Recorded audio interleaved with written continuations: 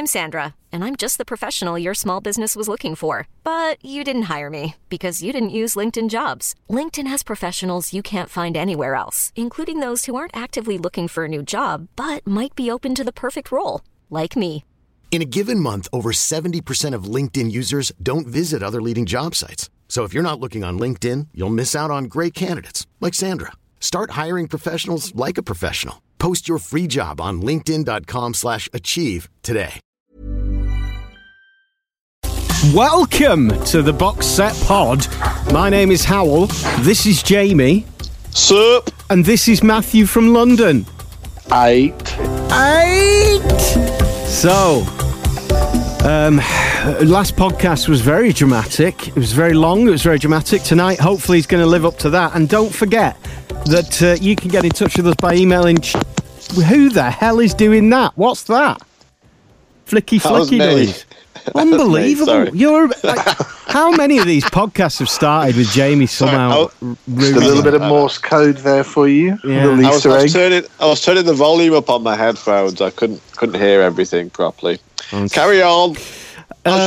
Where was I? Dramatic last time, and don't forget, Christmas is coming.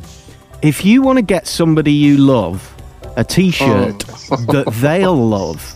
Well, why don't you go to theboxsetpod.com? Jeez. Most podcasts have like adverts every 5 minutes pushing their merchandise. We've mentioned it twice ever. No wonder it's not flipping selling. Get to theboxsetpod.com and you will find a beautiful T-shirt hand-selected by us on any number of TV series. They're genuinely very... I've got one myself. I think I'm the only person who's bought one. It's one of the best T-shirts I've got, and the material's lovely. Made by T-Public. I think the problem is that people, are going to want what they want, and you have created a T-shirt that doesn't include your podcast's biggest asset, which is my face. Yeah, we should have one called Matt's Dungeon, shouldn't we? We should have a Box Set Pod T-shirt. That might sell better. Yeah, because if Walking Dead themed ones aren't selling. Wait, hang on. We don't actually have a Box Set Pod T-shirt. What have we got? Do actually. We do. We have loads of Box Set Pod merchandise. There's tote bags. There's baseball shirts. We do. All sorts. It's great. Theboxsetpod.com. Get there. Can I just say this about T-shirts as well? Is that what I find with T-shirts is after 6 to 7 months, the armpits get rather claggy and stiffened. Well, that's because... So I would recommend you change them on a regular basis, and so buy more T-shirts. Great selling point. Selling point. You don't want to get claggy pits. If you, like Jamie, sweat a lot and then wear the same T-shirt for a week, clearly, the sweat... Do you not get... Hey, am I the only one who gets stiff? How many days do you wear them for? Yeah, how many... No, I only wear a T-shirt for at most 3 to 4 days. Really? Yeah. Really? Yeah, that's not a lot. That's why we're laughing, right? No, that's 1 day. 1 day is enough. Who are you? What are you talking about? T-shirts is 4 to 6 days. Are you joking? Yeah. No, you're getting claggy pits because you're weird. How have you got enough T-shirts to wear one every day? Yeah, I've got loads of T-shirts. Just because you sweat through them every day, Howell. Wow. Howell Moneybag Sevens. Wow. No. Endless collection of T-shirts. Amazing. So if you've got claggy pits, go to theboxsetpod.com and get yourself a T-shirt. Genuinely, you must have someone in mind. You know the Christmas list. Guys, you must have somebody on that list that you don't know that well, maybe a partner of a sibling or something like that, and you're thinking, what am I going to get him? Here you go. For £7, I can chuck in an awesome-looking T-shirt. Can you think of someone who that would be good for? My great-grandma. Probably you, I would think. Or me? You're Mr. Changing his T-shirts every day. That's right. I look forward to receiving my gift in the post. So... Tonight, we're going to discuss a number of things. There will be some spoilers around The Walking Dead, probably, but probably not more than that. So let's just kick off with that, because at the last podcast, in fact, the last two podcasts, I was alone in my excitement. And I believe now both Matthew and Jamie have watched at least up to the episode when Andrew Lincoln departs. So, Jamie, why don't you go first? What do you think? Well, I think, first of all, it's worth saying about season 9 in general is that it's better. It feels better. You know, it's nice to see that the storytellers who are good at it seem to be involved in this series. It started focused, strong, dramatic, tensions building, and I've really enjoyed the slow build.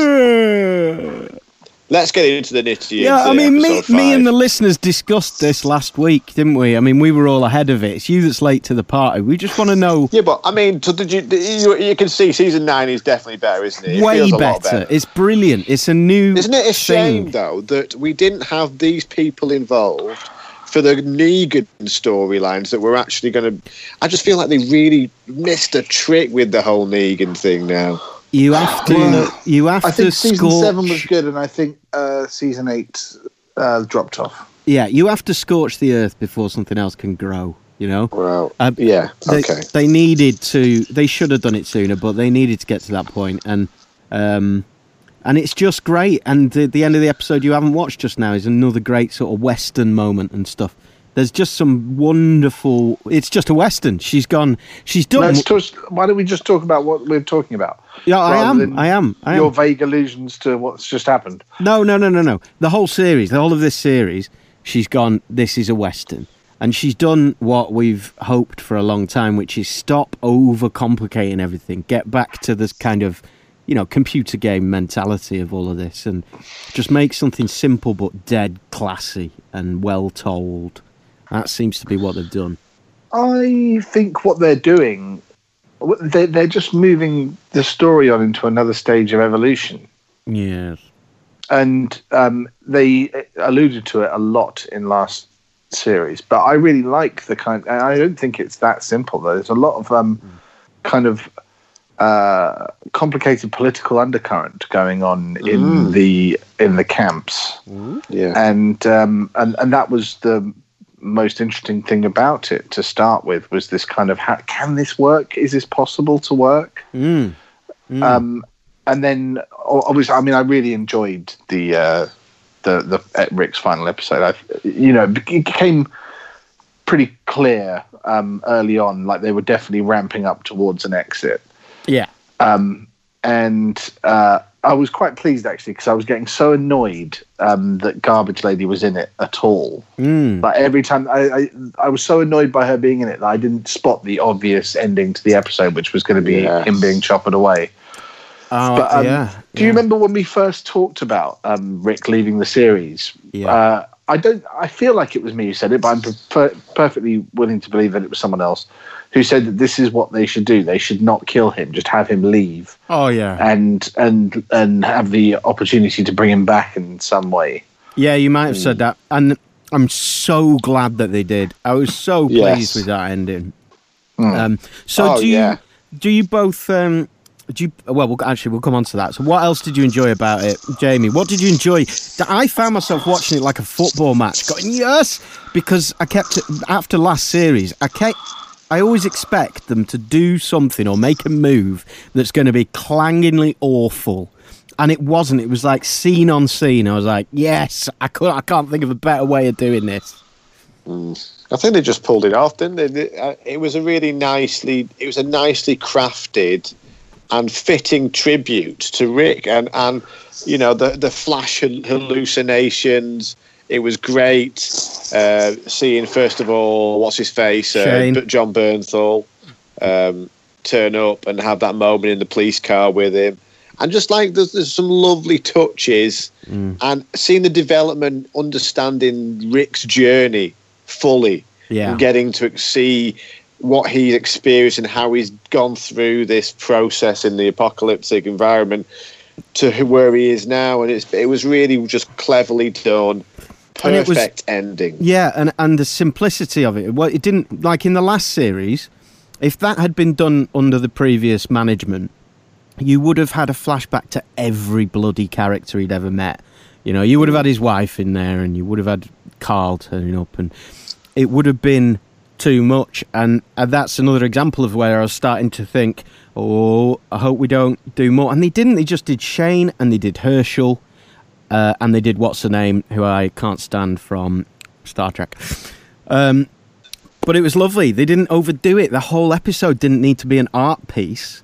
It was still a really good story of a man walking a herd away from... Yeah.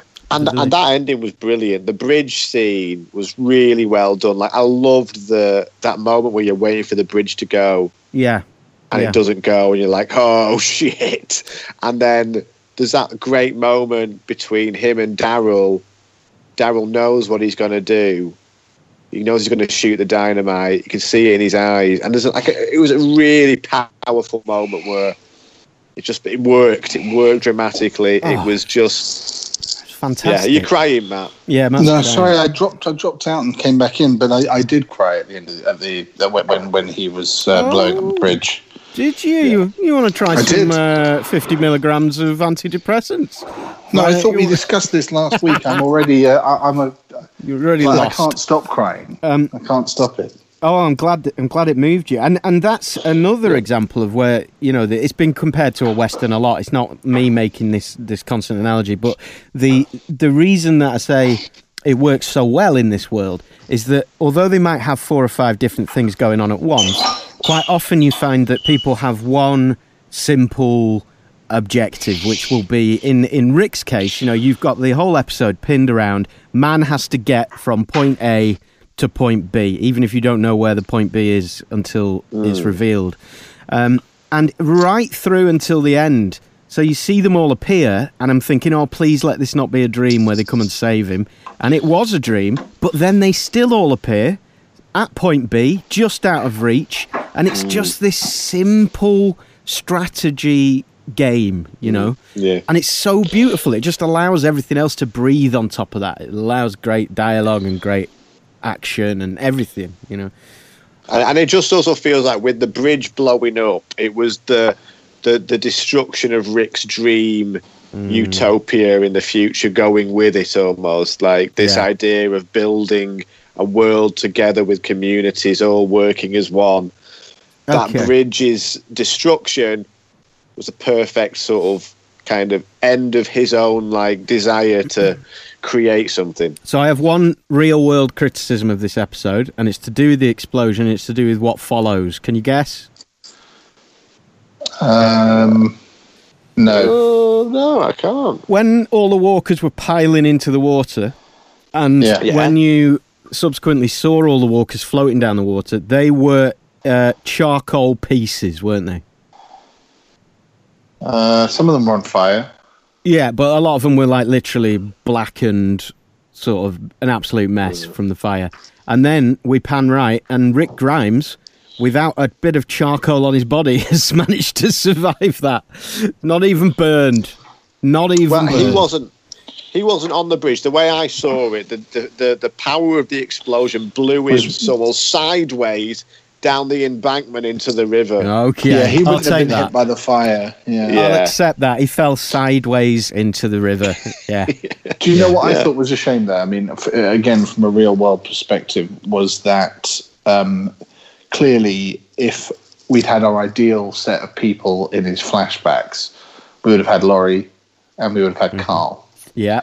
And Glenn. Yeah. And they were conspicuous by their absence. And you can only imagine that was down to contractual shenanigans. I would imagine so, but I'm so glad because I'd had enough. I thought that was just enough flashback time. But I think who was there that I didn't give a fuck about? I can't think who it was now. It was Sasha, wasn't it? Sasha. It's like, Sasha, what an amazing influence you had on my life. Oh, I hate her. No, I do agree. I think the one glaring one for me was Glenn, because a lot of this series has been about honouring Glenn, hasn't it? Honouring his memory and for what Negan did to him. Yeah. And I thought that needed to be there. So, but you're right. It's probably a contractual issue, I imagine.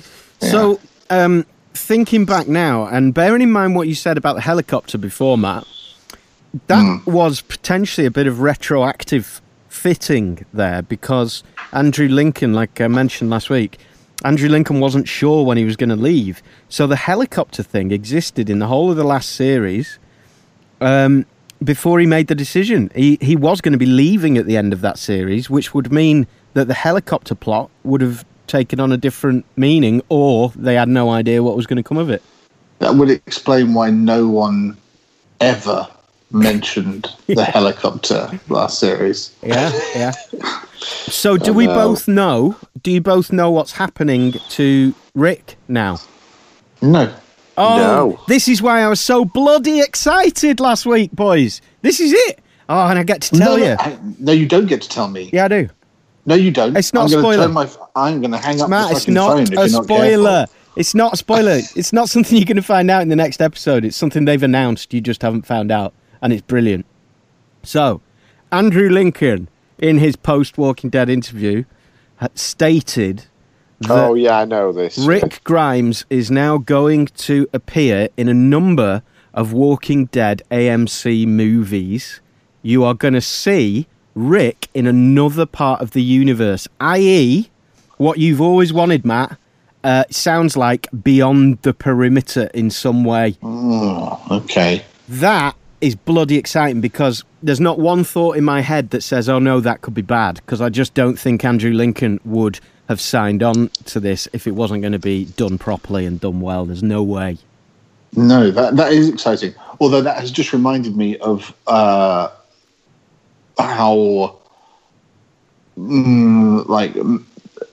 completely ambiguous I was about the end of the episode.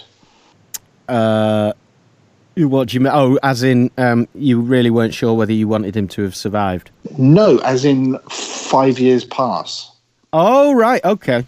Yeah. Because I've often thought about the character of Judith Grimes and what she'd be like in the post-apocalyptic wasteland. And this is basically what I imagined. And it's not giving anything away to say that actress is bloody brilliant. I think she's amazing. Well, it does give something away, but I'm happy to have it given away, which is that, so they didn't just give us a glimpse of the future. This is where we're starting. This is where we are now. This is where we are. And do you know what? God, that's a lot to ask, though. Yeah. Well, it is, but, I'll be interested to hear what you think, because, I was worried for so long. What would it be like? I'm probably going to watch it right after I hang up this. I'm going to watch the next 2 episodes tonight, I think. In that last series, I found it so frustrating when Andrew Lincoln wasn't on screen. I was always one that believed Rick made The Walking Dead. And I'll say, I didn't even think about it once in this last one. I think they've really, really moved on to a different thing, and it's just great. It's great. Well, I suppose it means they get to sidestep the aftermath of Rick's passing. Yes, which we've probably seen enough of. And it's almost like they have, in a very roundabout way, it's almost like they've started a whole new series, because one of the problems I think with the Walking Dead thing, I've always thought, is the idea that it just carries on into the infinity and it doesn't have an end point. Killing off Rick, or not killing off, but having him out of the storyline and almost taking on a new main characters, well, to an extent, I think that's almost like they get to refresh and just press the reset button and go somewhere new as a series, as a brand new kind of series structure. Well, yeah, and it's interesting because if you look at series 1, 2, 3, those 3 certainly, they are much more Rick-centric in terms of the where the narrative drive comes from. And then 4 is sort of where it starts to diverge away from him. And then 5, it kind of comes back. 6, it's all over the place, and 7 and 8 as well. There's lots of people to focus on, lots of aspects of it to focus on, and there's more than one location to look at, whereas before it's really just his journey. Yes, and whenever they've strayed from it before, I think they've struggled a bit. I think it's always been a little bit like the Rick Grimes is the iPhone of the movie world, in that if you don't own an iPhone, you're thinking about the iPhone. And in this new one, you are not really asking where Rick is. It's just again, we've gone from the brutal sort of dark ages to now sort of this medieval Western thing. I keep saying Western, but it's very village-like. Humanity is moving on, and that becomes interesting. We don't have to go through the old stuff. It's been a while since we've had a really obscure Howl metaphor. Yes, yeah. But I do like the idea that Rick Grimes is an iPhone. I don't really understand it, but yeah. Well, you're always having to think about that thing if you haven't got it, and in the new world, you don't have to think about that thing, even if it's kind of formed the world a little bit. You're not kind of going, oh, but we're waiting for the good stuff. It is good. Can you just remind me the very last thing that happened on that episode, please, just to check that I'm not going to spoil something? What's her face? Well, Judith did someone with a bow, I think. What about just before that? There were a bunch of people in a field, getting surrounded by walkers. And was there anything happening with Eugene? No, he was just left distraught. There was nothing. You never saw him in the future or anything like that. Oh, right. So have you got 2 more to watch then? 2, yeah. Ah, okay. All right. Well, there's another very interesting development that you're about to see that is you're going to want to discuss. So we'll save that. It's an entire world. It's like the rules of the zombie world has changed in some ways, but we'll see. Anyway, anything else to discuss on Walking? Can you see why I was so excited and wanted to talk with my friends about it last week? 2 weeks ago? Nope. Okay. What? Sorry, say that again. I said, can you see why I was so excited and wanted to talk about it with you? Yes, I definitely do. Yeah, I mean, it was one of the most what's the word I'm looking for? Most important episodes that there has ever been. I'd say it's the best episode they've had in 3 years. Yeah. So. Yeah, and it's been a while. Although I don't know about that. I thought some of the Negan stuff was very good, but the early Negan stuff when he was just terrifying. Yes, that was scary. But after that, you were never 20 minutes away from a crowbar of some kind, were you? That you just felt, oh, someone's forcing this storyline. What's this? Bin dipper. And that episode is just flawless. So, moving on. Matthew, you've been watching Killing Eve. You've been catching up on that. Yeah, I haven't finished it yet, but I mean, have you guys seen all of it? Yeah. Yes. Did you love it to bits? Loved it to bits. Fantastic. You don't. Well, I mean, I think I've had it overhyped for me because I'm 5 episodes down, and like don't get me wrong, I'm not saying it's bad, but I don't understand the fever about it. Oh, shoot! I mean, no. Well, I suppose it's just the BBC haven't made something as good as this for a long time. It was like it could sit on Netflix quite well. I disagree with that. I think it's got big old BBC patches on it. Yeah, like what? Well, like the stupid van they used to go and kill the tall bloke in the countryside, right? And the Russian agent who's making them hot fruit cake. Okay. And just the kind of low budgetness of that whole sequence. And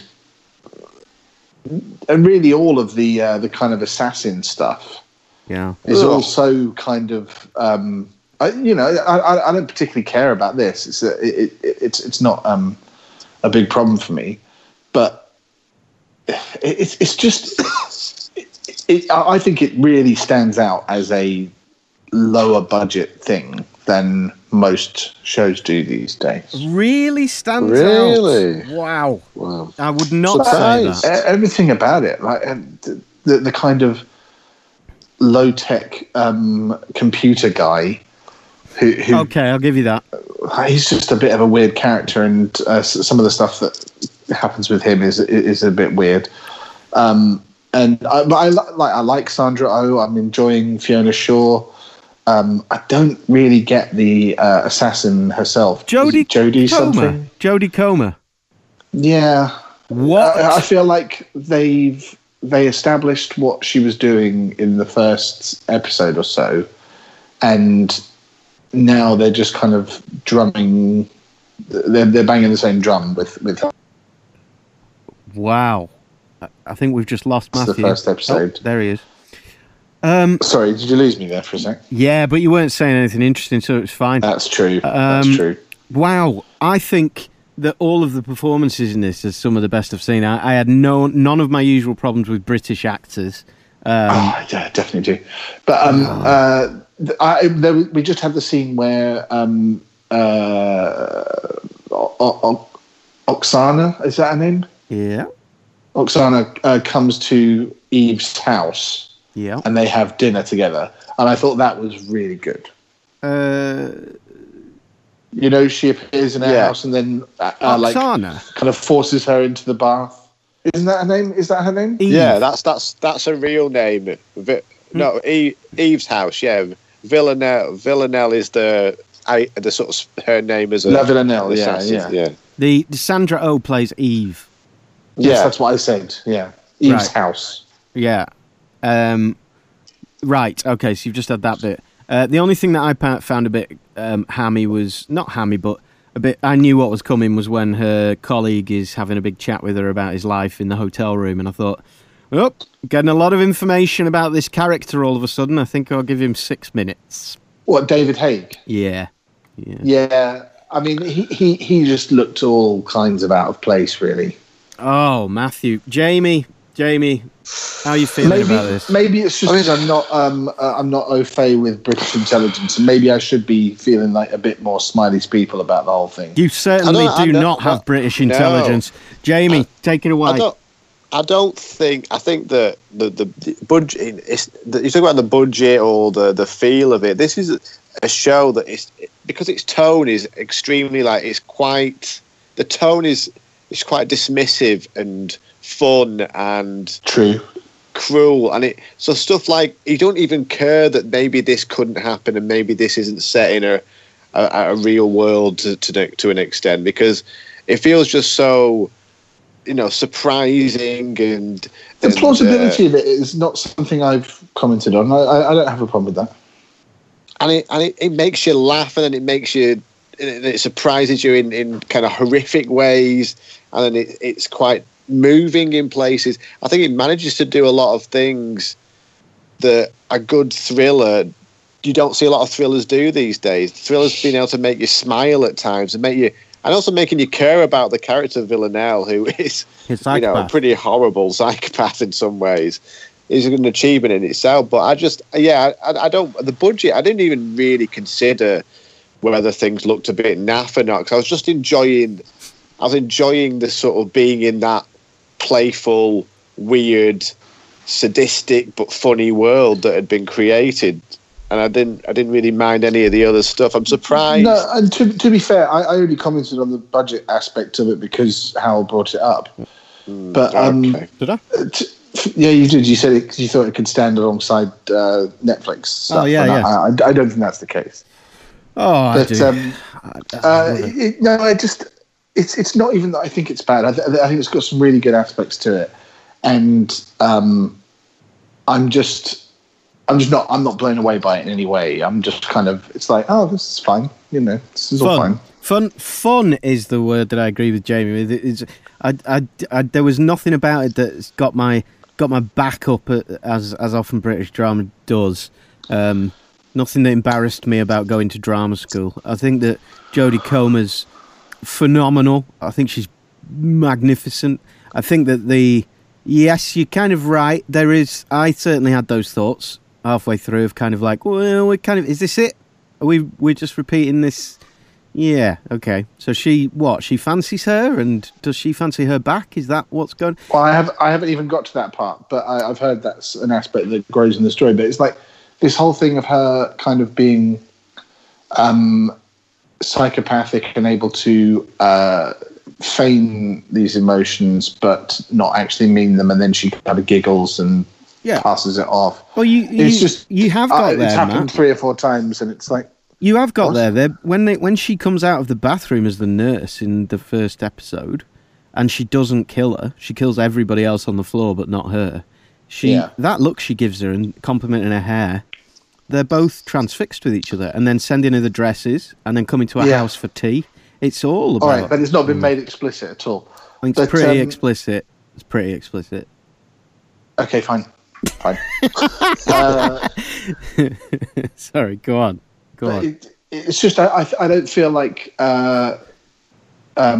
she's been played with an awful lot of subtlety, and maybe that's fine. But it's just it just got a bit old for me by the point we're at now, and I hated the kind of the plot with the two other assassins and the tall bloke being locked out in the safe house. It was just so hammy. What did you think of the moment when she stopped the car to go and talk to her? Stop the car to go and talk to her. I like that. Yeah, that was fairly interesting. I thought that was nice when she did it, but I wouldn't think in a million years that she'd do it. Having just spent the last 10 minutes desperately trying to get the car in gear to escape, to then stop because you want to try and, do some horse whispering to the psychopath just seemed really weird to me. Seemed like an odd choice. But it's a fascination, isn't it? Yeah, in terms of Jodie Comer's range, though, because you said it's a bit, it's not that, whatever you said, dimensional or whatever. I said it wasn't very subtle. Well, it wasn't very subtle. I think that seems like a choice, not because she's not capable of it. Yeah, totally. And I think that's the character, isn't it? You can only move... A psychopath moving towards empathy is only going to be one or two steps, probably, isn't it? It's just sort of knocking on the door in her head that she might care about somebody other than herself, I suppose. I think it's quite an original show as well. I can't think of anything that... There's not many shows like this out. That's why I found it really refreshing when I started watching it. Me and Lauren... What, a detective and a killer with a relationship? Yeah, but fun and funny and sexy. Yeah, not necessarily the kind of plot, but the whole tone of it in a thriller kind of plot line was just really kind of... It's a delicate balancing act. And the reason it pulled off is because Phoebe Waller-Bridge is brilliant, the writer, but I just hadn't seen much. The other thing that it reminds me of, the thing that I can compare it to is something like No Offence, which I don't know if you've seen that on Channel 4, which is written by Paul Abbott. Right. And he has that kind of sensibility of just being sort of funny, but hitting on rather serious and dramatic kind of material. And this had that kind of same kind of tone about it. And I really liked it. I found it really... The fact that I was watching a psychopathic killer thriller, and I wanted to watch episode after episode. I didn't feel like it was getting too heavy ever. No, it does the thing that people don't do now, and it lets you, that certainly we're not used to in TV killer crime stories, which is it let you enjoy the killing as well. That was the thing. There's always a level somewhat of it being horrendous, and also you're sort of on her side in a weird way as well, and you don't get that. And any step further one way, you'd have been in... I understand your criticism, Matt, because it was like any step one way, you could have been in Hogwarts. When they... Not Hogwarts, but the Harry Potter world, like when they're setting up the new office in London and stuff, and it's secret. You're right, it all felt like a little bit pap, perhaps, at times, but I didn't mind that because it didn't go in the direction of slapstick and all-out comedy. It just seemed to have a nice, fun bounce to it, whilst the actors are playing it for realsies. Sure, okay. See, let's see what happens when you finish it. Anyway, maybe. I'm going to watch it all. So I don't think you'll like the end. I don't think you'll like the end. Yeah, I don't think you will. Because I wasn't all that keen on that whole end scene. That was the only bit for me that felt a little bit. Well, we'll see. To me, it feels. I feel very similar to how I feel when I'm watching Sherlock when I watch this. Right.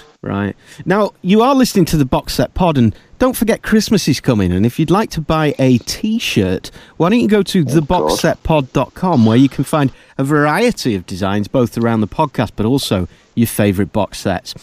Now back to the show. Up next tonight... Can we not get like a ZipRecruiter advert in this podcast? They do everybody. Oh, Acast whack their adverts in. We may as well put our own in.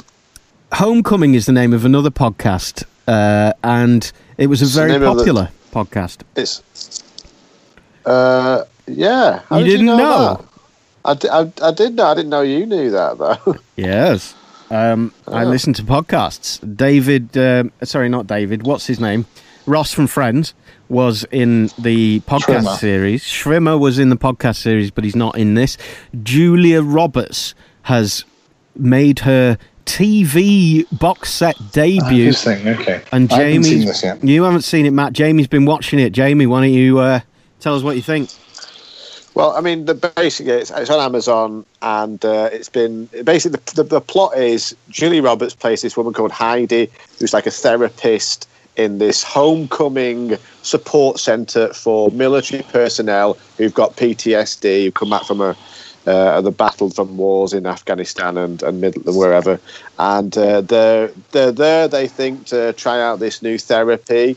Well, they don't realise.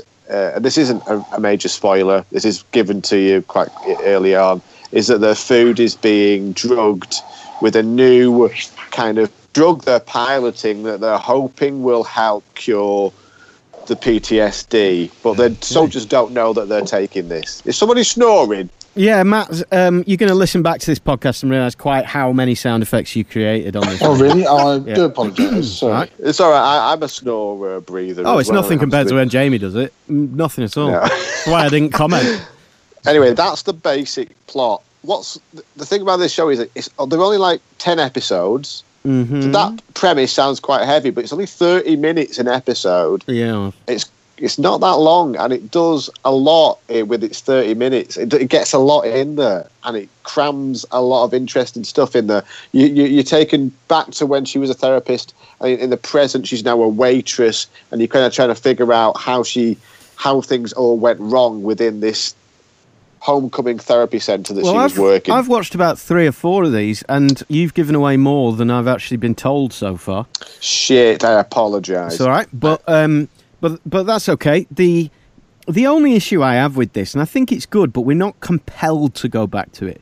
I'm not sure about the style. I'm not sure whether the style is entirely unique or confused, because they keep using a kind of VHS camera style on a certain plot, right? And I can't get away from just knowing that that's what's going on, you know, and then sometimes it kind of works, because I go, is this playing at being like an 80s Columbo type show? That's what it feels like sometimes, is that they're genuinely making Columbo and it's got a kitschness to it. And then sometimes I think we're being asked to care deeper than that. Is that unique, or is that annoying? Did it annoy you? Yeah, there were times that it did. Early on, I found the style quite hard to get used to, and the guy who's directed it, Sam Esmail, is the guy behind Mr. Robot, and Mr. Robot started off very good, but I got more and more annoyed by that, and I do worry with this show is that it can get a little bit, it can grate, the style can grate, and the sort of tone can grate a little bit. Yeah, it can get a little bit like you are watching a grainy old thing or something. Yeah. And I'm not necessarily like fascinated by it. I don't think it's brilliant. I think there's some really good performances. I think Julia Roberts it's good to see her in it. I think I've not seen her in much recently. Yeah. And she's looking good and she's doing a good job. Yes. And also Shea Wiggum, who plays the detective, kind of the Columbo style. Yeah. Well, he's not a detective. He works for the Department of Defense, but he's kind of investigating the case. He's brilliant in it as well. And also her bullying boss, played by Bobby Cannavale, who's one of my favourite TV actors. He's in so many good things on TV. I do like a bit of Bobby Cannavale. Oh, in Boardwalk Empire, that series. Except in Boardwalk Empire. I don't know that. Oh my God. Never fails. He never fails, does he? Step on that is weird. Minds. When he came into Boardwalk Empire was when I stopped watching it. Oh, no. I found him really irritating. Oh, I thought he was brilliantly menacing.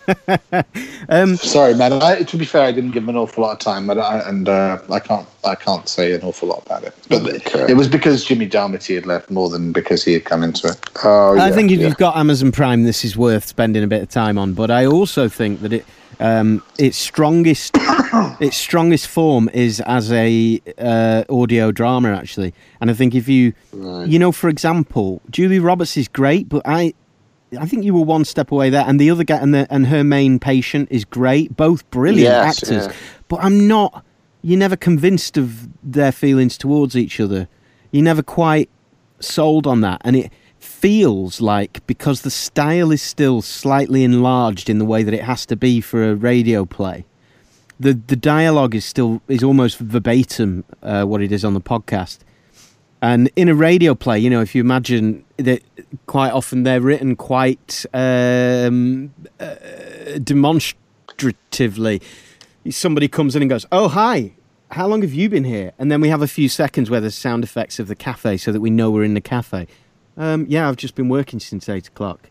Right, I like cafe. And when you transpose that to the screen, there's just something that feels like it's a bit dry, or a little bit, doesn't feel slow, but there's something odd about that, like you're watching a piece of theatre on TV, perhaps a little bit. I don't know. I'll tell you, the podcast cast is brilliant as well. Catherine Keener, David Schwimmer, and Oscar Isaac. Yeah. So they got a big one. Give that a go. That's how you get. That's how you get listeners. You don't get bloody Matthew Wanless as your regular guest. You get David Schwimmer. That's how you get listeners. Let's move on. Pulling in the crowds, mate. Pulling in the crowds. Speaking of style, pace, and Matthew Wanless criticisms, it was mentioned recently that Better Call Saul, Matt was trudging through the mire there, and isn't a great fan of that. And we made a proposition that was, the closer you get to Breaking Bad, the more difficult it is to care, because you feel like you know how it's going to end. Well, my wife and I have struggled on with Better Call Saul, and all of a sudden, a couple of nights ago, we found ourselves hooked on it like Breaking Bad. And the last 4 or 5 episodes of that series is just about as good as Breaking Bad for me. I really, really enjoyed it. Every scene rattled on to the next. They surprised you with every scene. You had little games and tricks, you know, Mike up to no good. And there wasn't one sequence that was, 15 minutes of somebody knitting a wicker basket or something. It was really good, really ramping up. Did you find that, Jamie? It did get better by the end, yeah. I was very disappointed with the first half of the series. It just didn't know what it was doing, and what it was doing wasn't even that interesting. It thought it was more interesting than it was. Now, I love Better Call Saul. I've banged that drum to hell and back, but this series has been the first time I've been disappointed by it. And yeah, it does pull it round at the end, and there's some really good moments. It's difficult because the story they're telling about him for the first half of that series really is about a man in denial of grief. And there's a real trudging nature to that. And when things start to change, it becomes a lot more interesting. And you really see the change. You understand a lot about his character and his relationship with her and the character that we knew in Breaking Bad. It really sets that up well. Will this be the last series of this? There's one more series to come, and that's it, I believe, anyway, because they're going to do the same as with Breaking Bad, 5 series. Right. 5 series will cover it, so yeah. And will you continue with this, Matt, or have you just jumped ship? At the moment, I've dropped it.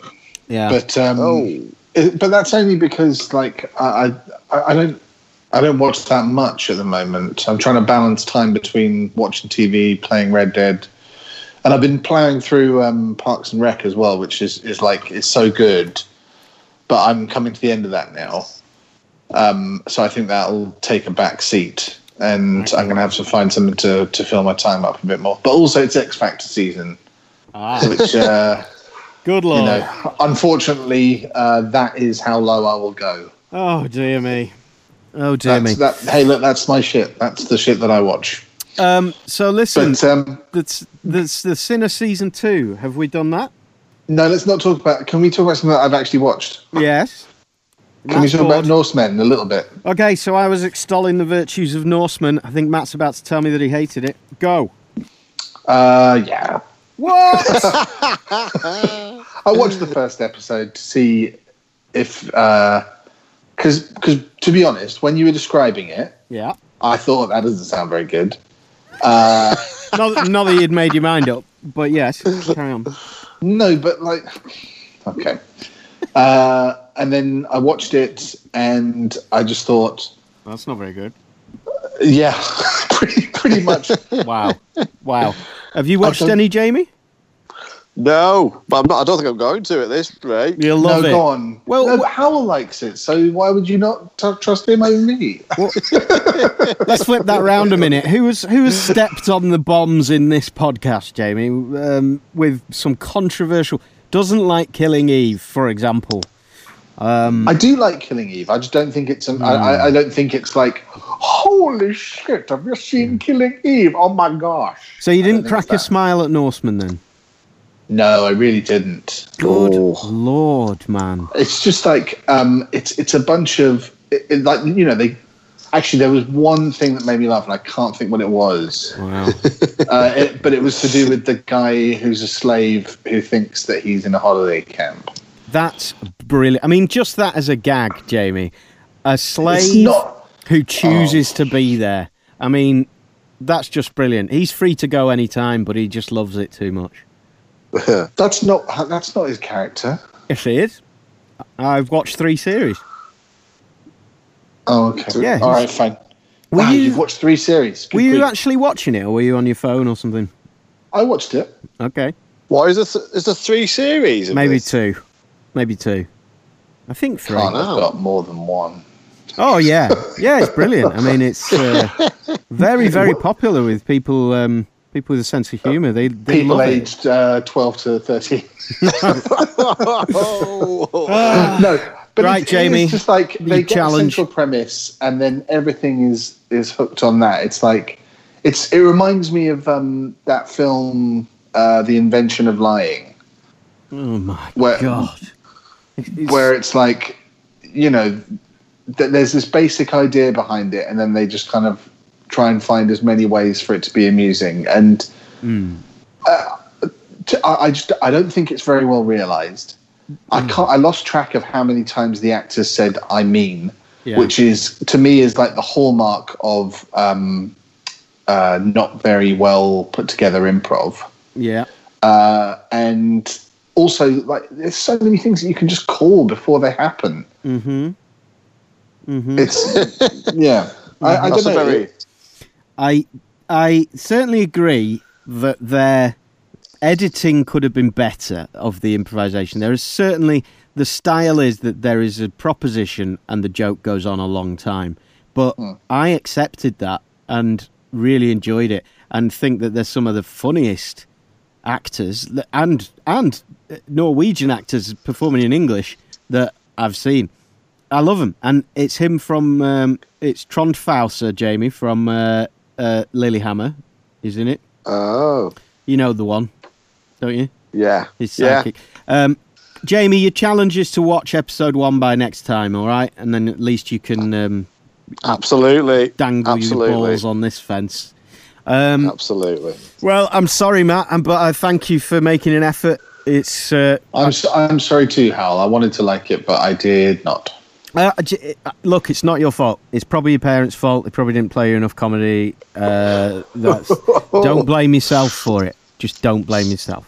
I'm very happy with my comedic chops. Okay. And if Matt's dad still listens to this podcast and he wants to watch episode 1 of The Norsemen, please do email me and let me know what you thought. theboxsetpod@gmail.com. No, that's I guess wrong. This might appeal Studio to my at dad. theboxsetpod.com. Studio at theboxsetpod.com. If it appeals to your dad, it further proves that your dad is my favourite wandless. Well, did he like that you liked? I can't remember what it was that we disagreed on. I can't remember, but it's all your books, wasn't it? Was it the Jack Reacher things or something like that? He'd read the books, and anyway, he'd read the books. Yeah, he slagged me off. He slagged me off once, but I accept. He definitely did. Do you know what? When you're the president of anything, you are going to get criticised, and I can accept that, even from your wonderful dad. What are you the president of? This podcast. Self-elected, self-appointed. The Good Place. Are you both watching The Good Place? Yes. Isn't it just the best, Jamie? It's good fun. It's good fun. It's the smartest popular TV comedy that I've ever seen. It's so smart. Why should I go back to it? I didn't like Well, I loved series 1. I thought it was great, really good. And I started on series 2, and just the whole premise seemed flawed after that. Right.